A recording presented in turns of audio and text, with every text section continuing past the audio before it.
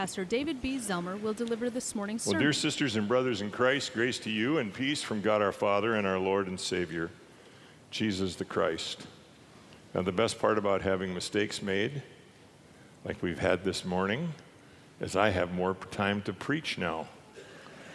Just so you know, so get comfortable. All right.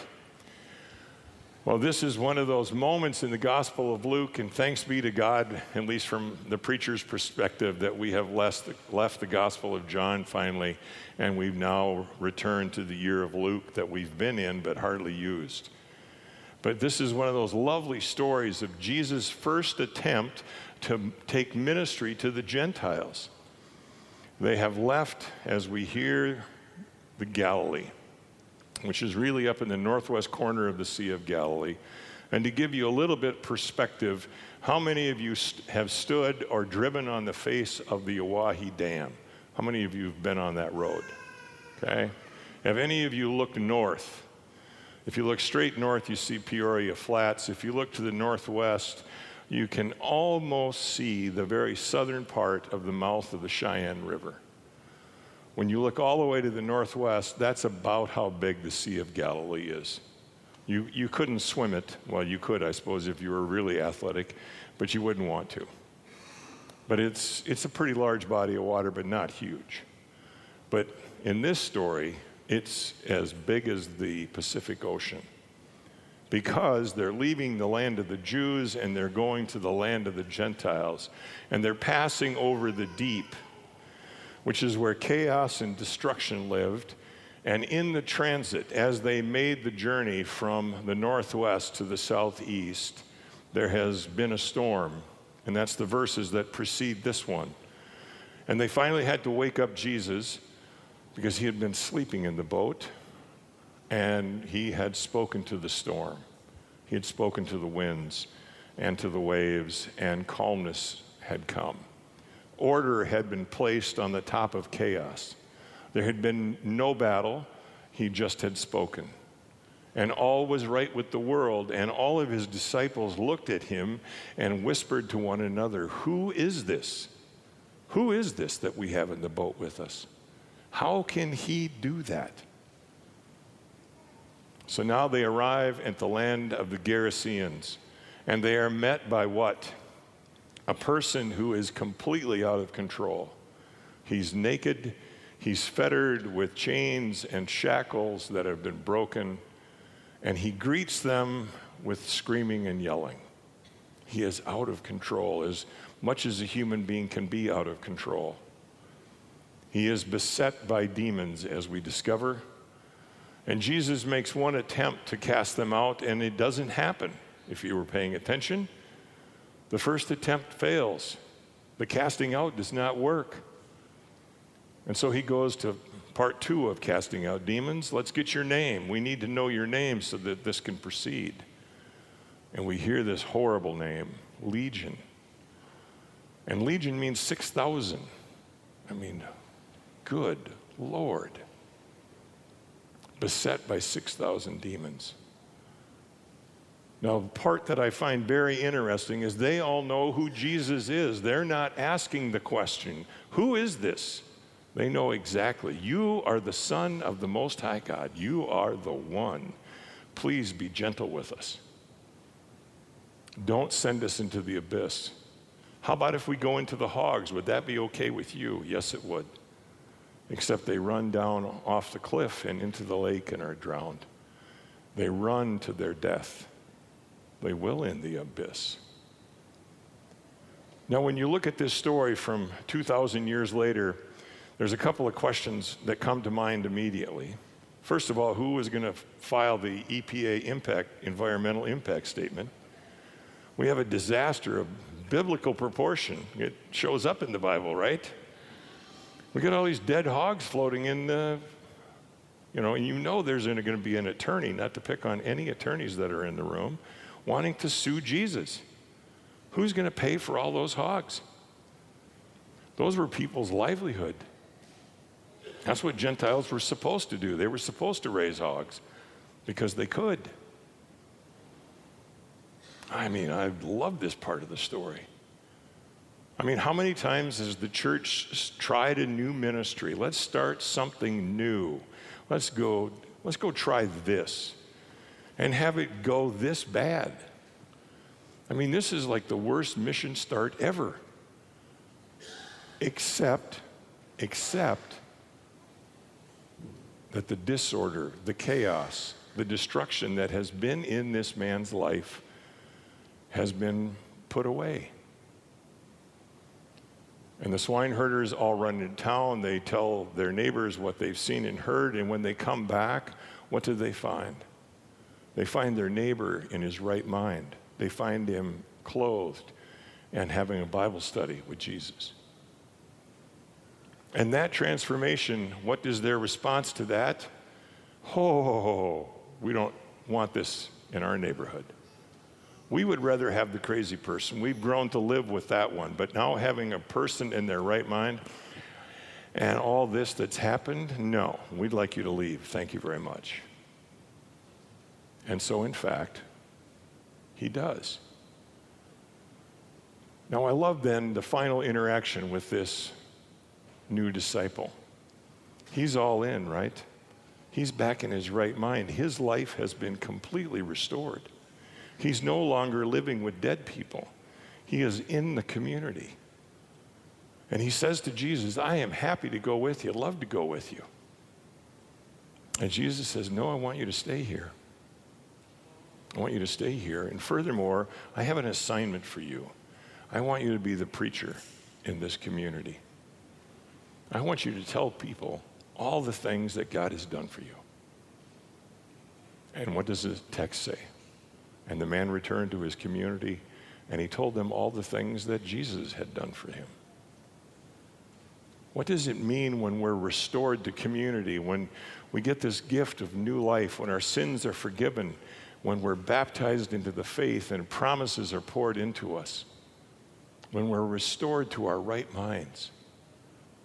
I've worked with people my whole career that have struggled with their demons of alcohol and drugs and depression and anxiety and bipolar, all of that things that can keep us from community and living our life fully. And I've so often wanted to have the authority that Jesus has in this story of being able to speak and just make it so. But I have glimpsed what it's like to witness resurrection and new life. One of my absolute favorite, and I've told it before, and if you've heard it, I apologize right now, but in 2011, I was making my way to Pittsburgh, Pennsylvania for the National Youth Assembly, or not the Youth Assembly, but the National Synod Assembly. And I had a brand new friend in the Bishop of Pittsburgh, and we had become fast friends at Baby Bishop School, and we had discovered that we loved sports, and he had given me this wonderful gift. He said, if you can get here early on the very first day, on that Saturday, there will be tickets there for the Pittsburgh Pirates, and there will be tickets later on that evening for the Steelers, who are having an exhibition game. I was so excited. And I booked my tickets so that I would arrive at 9 o'clock in Pittsburgh, and all was well with the world until I got on the first airplane. And United Airlines thought I should have a panoramic view of the entire United States because I visited most parts of it that day, and only arrived at Pittsburgh at 8 p.m. that evening instead of 9 a.m. in the morning. Missed it by this much. My luggage had gotten there before I had, and so I had to wait for the man with the key to unlock the door so I could finally get my bags out of. And so I was so happy when I left the airport. And I walked out, and here was one cab in the cab line, now 8:30 in the evening. And it was a cab clearly designed for wheelchairs and for people that need to live in them. And there was no way that I was going to get in that cab. I was not going to take that cab to Pittsburgh. So I stood there patiently waiting until finally the young man who drove that cab got out and said, "Sir, there's going to be no more cabs tonight. I'm it." Now, I cannot tell you how sorry I felt for myself right then. As my mother would say, I was now Mr. Poopy Pants. because that's kind of what it felt like. So I very reluctantly got in the back of the cab, and here's this very large expanse between me and the driver, who's kind of sitting on this chair all by himself, driving the vehicle. And then he informs me we're going to have an hour together because it's going to take an hour to get to Pittsburgh. Well, thank you. Well, so I sit in all of my despair for a while, and finally I look at the young man and I notice that almost every part of his skin that's exposed from his neck on down is covered in tattoos. And he's wearing shorts and a baggy t-shirt, and so, finally after he starts to talk to me, not the other way around. And he wants to know why I'm there, and I told him my tale of woe, and he did not care one bit. But then as I began to look at him, I noticed that on his right leg there were tattoos that let me believe he was a Marine. And so I asked him about that, and he said, yes, I have been. I am. And I said, I can tell by your tattoos that you've had some tours of duty and that you were in Fallujah. Is that correct? And he said, yep, I've had 4 tours. And I said, well, how's it going right now? And he says, well, not great. I got wounded bad enough the last time that they're not going to let me be a Marine anymore. I can't serve. And I said, how's it going? And he said, well, I can tell you that I'm really good at drinking. He said, I'm at the graduate level of drinking. I've got that nailed. I said, well, are there any good parts of your life? Anything working? He says, well, I've been going to church. I said, really? He goes, yeah, there's this little Lutheran church in the neighborhood, and 2 of my friends that I've served with, they're members there. They've been invited to come there, and they've invited me. And I said, well, you went? And he goes, well, reluctantly. And I said, well, tell me about that.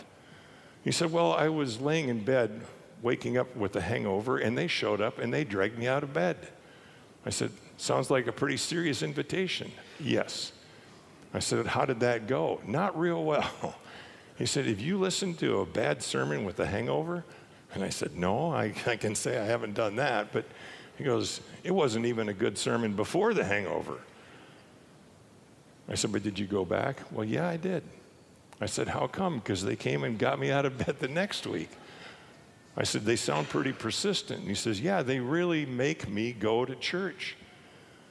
So I said, has the preaching gotten any better? No, not a bit. I said, well, is there wonderful music? Not so much. I said, well, then why do you go? And he said, well, there's this guy called a bishop, and he is having all these people come to Pittsburgh from all over the United States, and he decided that there would be 9 cookies every day for everyone who came. And that's 1,000 people. That's 9,000 cookies for 6 days. That's 54,000 cookies that need to be made. So every Wednesday, all these little old ladies come to the church and they make cookies, and they've invited me to come and make cookies with them. I go, really? He goes, that's why I go to church. I said, well, how come? Well, he says, they kind of like me. And they don't care how I look. They don't care where I've been. But we stand and make cookies in the kitchen. I said, so they kind of act like grandmas, right? Oh, yeah, best grandmas ever. I said, are your buddies there with you? Yeah. I said, so tell me, what does that feel like? Well, he says, it's like all the things that have happened to me start to fall away. And there's a community that accepts me, that invites me in, whispers in my ear. So we ended the trip. We had a prayer together. And I invited him to do exactly what Jesus had invited the demoniac, to go and tell people, to invite them. I said, can you do that? You got some buddies that haven't had an invitation yet? He goes, yeah, I do. I said, I think you got a community that knows what to do with people that are trying to find themselves. When we are serious about being the people of God, to me, this is what it looks like. It was one of those great moments when you know the Holy Spirit's at work, when life is being shared and lived out, when sins, in fact, are being forgiven. That's the gift to each one of us, Because the turmoil and the chaos that has been poured into us because of our sin has been forgiven. And we're given this opportunity of a new beginning and a new life in Jesus Christ. And then comes this invitation from Jesus. I would like you to stay here and tell all the people what you have seen and heard and received from God. That's our assignment this week, folks, to tell the good news about Jesus Christ and the gifts that we have received. Amen.